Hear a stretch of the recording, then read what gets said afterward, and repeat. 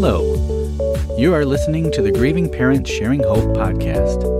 We are here to walk with parents on their unwanted journey of child loss, guiding them to a place of hope, light, and purpose, not in spite of their child's death, but as a way to honor his or her life.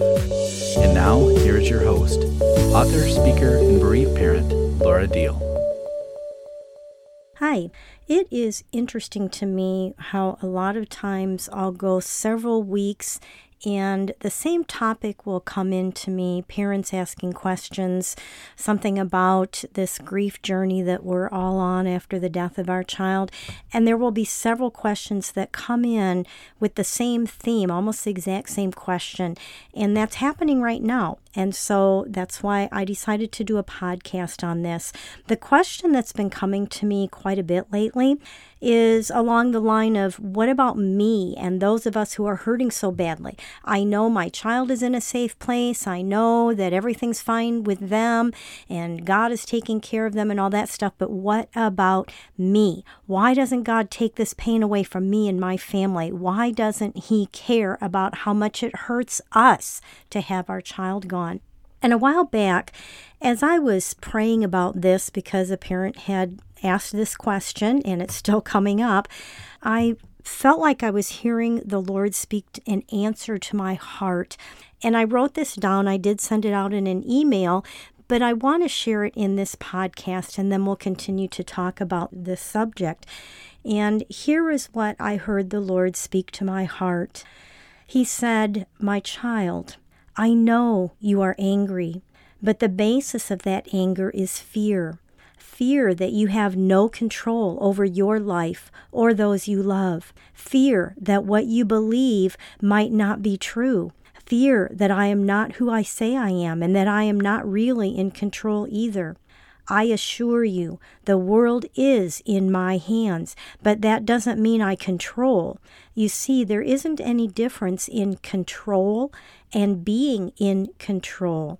Being in control means manipulating, and that is evil. That is the enemy. I give freedom. I give peace. I am love itself, and it is impossible for love to control or manipulate. I gave this world to man, and man has corrupted it. I will walk with you through the evil and corruption until you join me here, where evil and corruption are not allowed. With your own children, if you were to control their lives, it wouldn't be from true love. It would be from a selfish fear that wants to keep them captive. You want to determine what will happen to them so that both you and your child won't have to go through pain. And yes, there is a difference between building parameters of safety and outright control. You don't raise your child in a cage to control them. You find ways to protect them and teach them how to be safe, allowing appropriate freedom within that. There are 3 ways to force a person to do what you think is best for them or what you want them to do: manipulation, intimidation, or domination. Do any of those show love? I cannot do any of those things because I am love itself, which makes it literally impossible for any of those to come from me. Just like a good parent would do, I will be there with you. I will encourage you. I will bind up your wounds. I will speak words of truth to bring peace and comfort. The only control you have on earth is over yourself. You get to choose where your thoughts take you. Do they take you to darkness, anger, false blame, and bitterness? Or do they take you to truth, life, peace, trust, light, and hope? You get to choose who you will serve in your soul and in your mind, death or life. I want you to choose life, so I am at work. Even when you can't see me, you can't feel me, you can't hear me, I am at work to bring light into your darkness, to bring hope into your hopelessness, to bring purpose and meaning back into your life, to bring you joy that you didn't know was possible. Choose life. Choose love. Choose me. I will get you through this without being in control, without manipulating you, without using intimidation tactics, and without being a tyrant and placing demands on you by dominating you. I will do it with pure and perfect love, which is what your child is experiencing in all of its fullness. I love you more than you can comprehend because I am love. You would not have love for your child if I was not in it, because it is impossible to love without my presence. I am love. Choose to open yourself to that love so that you can receive what I have for you while you are waiting to be reunited with your child. No, I am not in control because I am love. Now, like I said, that was something that the words just came to me as I was asking God these questions to be able to answer the emails that come into me in a better way. And I do pray for God's words to flow through me. And, if there's something in there that you feel like is contradictory or you don't agree with, then I'm not saying, "Thus saith the Lord." I'm saying those are the words that came to me that I believe was God speaking to me, but I'm human, and so I'm not going to hear perfectly. But I do think the message that seemed to be in there is that love is a choice. Free choice is a gift that is often misused, but it's a part of love. And if we don't get to choose, then we're like puppets on a string or a robot. In other words, choice, just plain choice itself, is a gift. And if things were forced on us, then it's not love. Look at it this way. If you gave your child everything he or she wanted, is that really love? Would your child love you? Or would he or she just want what they could get from you? That's not love, is it? And in the meantime, if that happens, then that child becomes extremely selfish, thinking that everything in life is about themselves and their comfort. They have no comprehension of anything else out there. They don't care about anything else out there. I just want what I want, and I want it now. And if we were to do that for our children, that wouldn't be love. It wouldn't be love on our end. And it wouldn't be love coming back to us on their end. I have someone who's a friend of mine that lost a son about 6 months after Becca died. And she wrote something, and I would like to read it to you right now. She says, "Do we sacrifice the joy of having children to spare us the pain that occurs if we lose them by death or rebellion? I think not. The joy we receive from our children outweighs any pain from the loss. I would take my 22 years with Josh over and over again with the same outcome if that was the only way I would have the honor of being his mother. Going through all this has spread a little light onto why our Father in heaven would create this world and allow us to have our own free will. He knew we would rebel, and he knew the only way to save us from ourselves would be to sacrifice himself on our behalf. He also knew the joy of creating us in his own image would outweigh that pain. The love we feel for our children, as all-consuming as it seems, is only a speck of the love our God has for us. Try to imagine that. It's impossible to comprehend." And like I said, this was written by a friend. Her name is Kathy Pelton. It's interesting because this came up again. We have a monthly GPS Hope Share and Care group, and this question came up just this last week in our group. And someone looked at me and said, "What about us? What about me? Why doesn't God care how much we're hurting?" And one of the thoughts that came to me was that one reason it hurts so much is because we love so much. If our love for our child weren't so deep, then the pain wouldn't go so deep. I guess I would rather have the love for Becca, my daughter, in a way to know that my love for her ran every bit as deep as my pain for her after she left this earth. Now, this turned into a conversation in our group, and it was a really good discussion, and I'm going to do my best to try to remember what a lot of things were said that evening so that I can share it with you here now. One of the things is that I have chosen to trust and believe that God is good all the time. He isn't just good when things are going my way.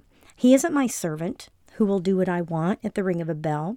My God is bigger than any man. He's bigger than any tragedy. And when I need to, I will follow the simple instruction of Psalm 46:10, which says to quiet myself before him and be still and know that he is God and I am not. The enemy wants us to believe that we're alone, but that's a lie. God will never leave us, and he will never forsake us. And you might be thinking, if that's true, then why did he let my child die? He did leave me. He did forsake me. And yes, I know, God could have stepped in and saved our child, our children.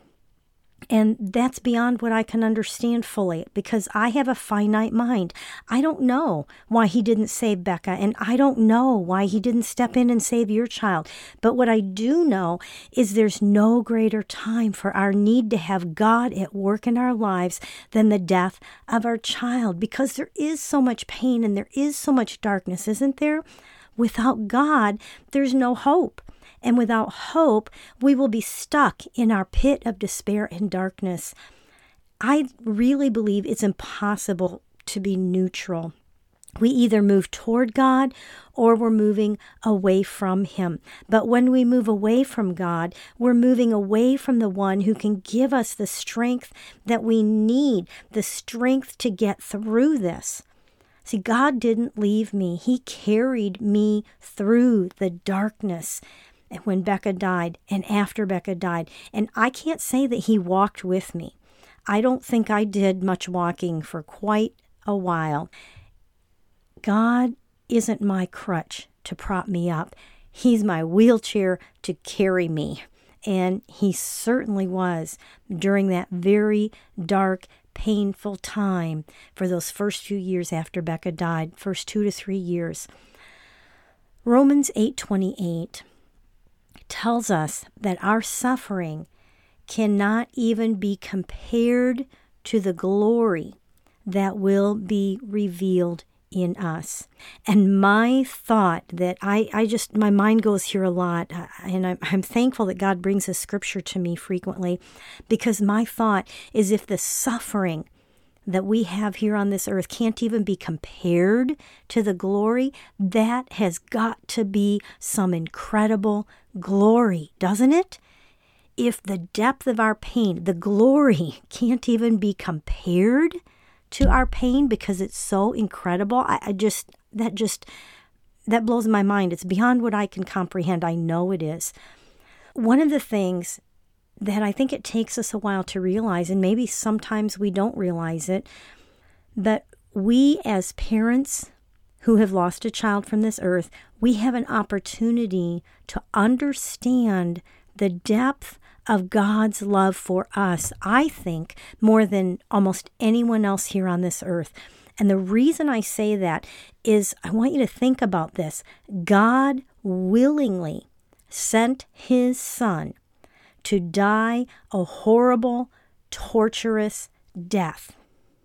Now, I know I wouldn't give up Becca willingly. I wouldn't send her somewhere where I knew she was going to die, much less being tortured horribly and die an excruciatingly painful death, I wouldn't willingly give up any of my children for something like that. And yet that's what God did for us, knowing that the end result would be having us in heaven with himself for eternity. He did it because he knew it would allow us to be with our children forever and those that we love.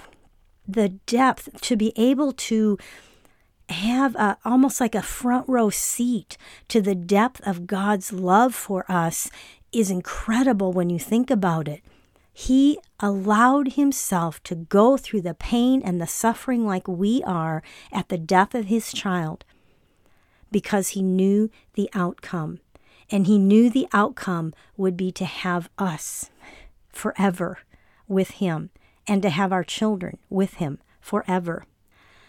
Philippians 3:10 says that I want to know Christ. Yes, to know the power of his resurrection. And we love that, don't we? Yes, we want to know God in the power of his resurrection. But it goes straight on from there and says, and participation in his sufferings. Another version says, and to know him in his sufferings, becoming like him in his death.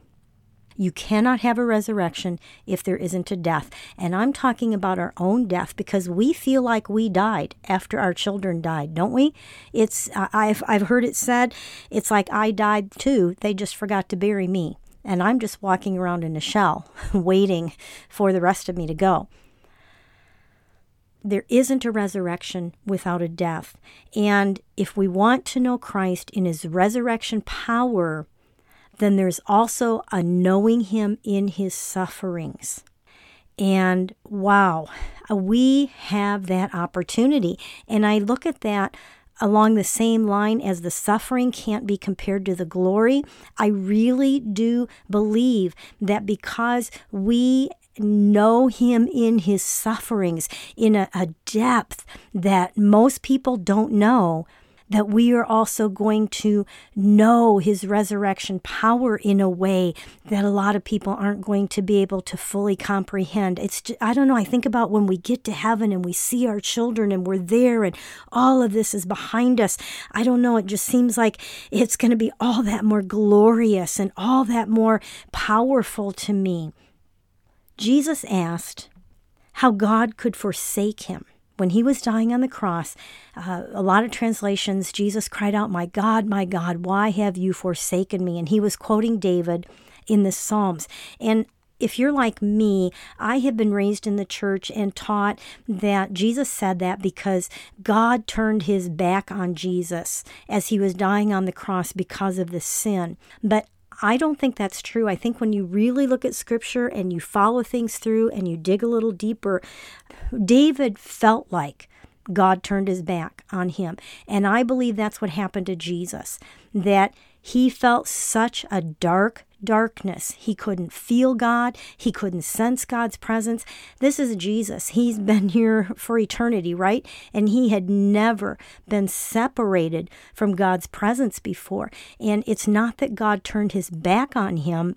It's just the darkness was so dark that that's how Jesus felt. And he was quoting David in the Psalms. God never turned his back on David. God doesn't turn his back on us. Sin does not make God turn his back on us. If that were true, God would have turned his back on Adam and Eve in the garden. Think about that. God didn't turn his back on Adam and Eve when they sinned. He came down to them and was looking for them. It's the shame and the guilt that separates man from God beyond the sin. Once we've accepted that gift of salvation, our sins are under the blood, our sins are forgiven, and now it's our guilt and our shame that separates us from him. He does not turn his back on us because of sin. He didn't turn his back on Jesus because of sin. Think about it. That would mean that God was a liar. If God turned his back on Jesus, then God's lying to all of us because he said, I will never leave you. I will never forsake you. He doesn't walk away from his own. It just feels that way.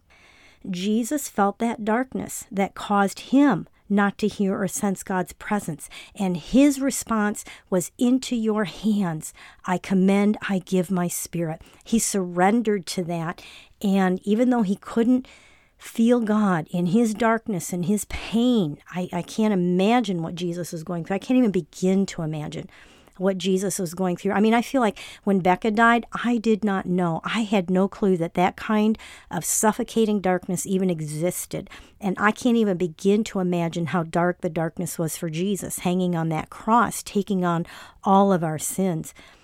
But he surrendered to God within that darkness. And basically, he said, I trust you, God. I'm giving myself over to you. And he was the example for us when we're in that pain and darkness. God has not forsaken us. He has not left us. We're in a place of darkness and so much pain that it's not getting through to us at the moment.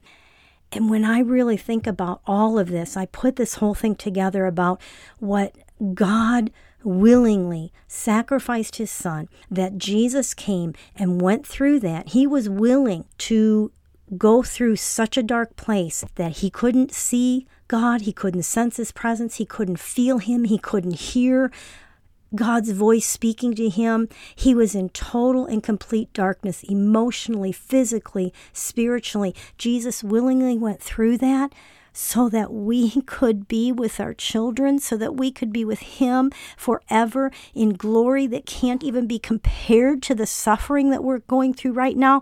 How can we not trust him? How can we not trust a God who loves us that much, that he willingly went through the darkness? He understands the darkness that we're going through, but he chose to go through it for us. We're told in the Word that Jesus endured the cross because of the joy set before him.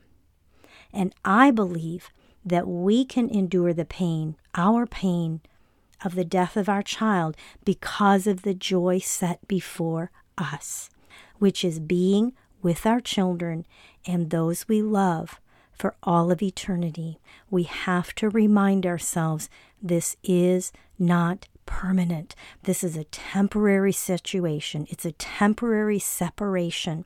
And we can do this. We can do this because of the joy set before us. And Jesus was our example in that, in the darkness and the pain, and just committing ourselves to God and trusting him through that. And God was our example of knowing what the depth of the pain was like of having our child die. What an amazing God. What an amazing God. He loves you. He loves you, and he is with you. He cares about your pain. He's with you. Wow. That's all I had to say for this episode, and it's kind of hard to go on to something else. But just soak in this. Just soak in his presence. Just take it in. His goodness and his love for you. You know, we can have pain and peace together, but we have to surrender that pain. We have to give it to him and ask him to come and sit with us and be with us within that pain. See, the pain is in our soul, and peace is a fruit of the Spirit. And we can have both. God, I just pray right now for everyone listening that even in the midst of the pain, that they will feel and sense your love and your peace right now in the name of Jesus. Amen. Well, I want to let you know that I did take some of what I said in this podcast episode from my book, When Tragedy Strikes, Rebuilding Your Life with Hope and Healing After the Death of Your Child. If you want to find out more about this book, all you have to do is go to gpshope.org/WTF. GPS. That stands for When Tragedy Strikes. And that page, there's a page about the book there, and it's going to give you more information than something like a book description on Amazon. There's just a lot there about the book, what people have to say about it and other things. So I'll also put a link to it in the show notes for this episode. That's gpshope.org/WTS. And I want to ask you to do me a favor. I ask this once in a while, and I just feel like it's time to do that again. Would you please give this podcast a rating, hopefully 5 stars on your podcast app, wherever you're listening, and also just take a minute to write a review, if you would, please, because that helps raise it in the ratings if people are looking for something like this. And it also, think about it, when you are looking at something, you read the reviews, you look at the stars to decide if you want to get something or listen to it. And so if you would just add yours to what's already there, that would be great. I'm sure other parents coming along would really appreciate that. And also share this episode or one of your favorite episodes with others and let them know about this podcast. Also, there is a course that goes with the book, When Tragedy Strikes. The course is to give you more tools than just the book can give you to help you move towards a greater measure of healing. And right now we're in the process of restructuring that course. So be sure to join me here again so that I can tell you more about it and how to find it. And also don't forget to check out joining GPS Hope for a cruise. There's a grief conference on board, and GPS Hope will have its own track for bereaved parents. If you want to check out the cruise, go to gpshope.org/cruise. And also there will be a link in the show notes. Let's go ahead with our birthday segment. We have Justin Seehafer, was born on September 16th and is forever 28. Rodney Lawrence was born on September 18th and is forever 49. Alistair James Fleming was born on September 19th and is forever 26. Nathan Young was born on September 19th and is forever 19. We know how important it is to acknowledge our children's birthdays, even though they're not here anymore. It's a special day, isn't it? So we celebrate with these families the day that these 4 children came into this world. If you would like to have your child added to the birthday segment, just go to gpshope.org/birthdays. Fill out the form, send it in, and I would be honored to share your child's birthday with our listeners. It won't always hurt this much. It won't. It takes longer than we want it to, and it can creep up on us again over the years, or it can be triggered by events, dates, sights, sounds, smells. But we learn how to carry it better and how to release it sooner when this stabbing pain hits us again later on down the road. It usually takes, there is no guideline, but it can take, experts say, up to 5 years is considered fresh grief for a parent. So even if you're in the 1st or 2nd year and you're wondering why you're such a mess, it's because you're grieving the death of your child, and it's because you love them so deeply that it hurts deeply. And as I always end each episode, and this time it's just as true, my favorite acronym for hope is hold on. Pain eases. There is hope.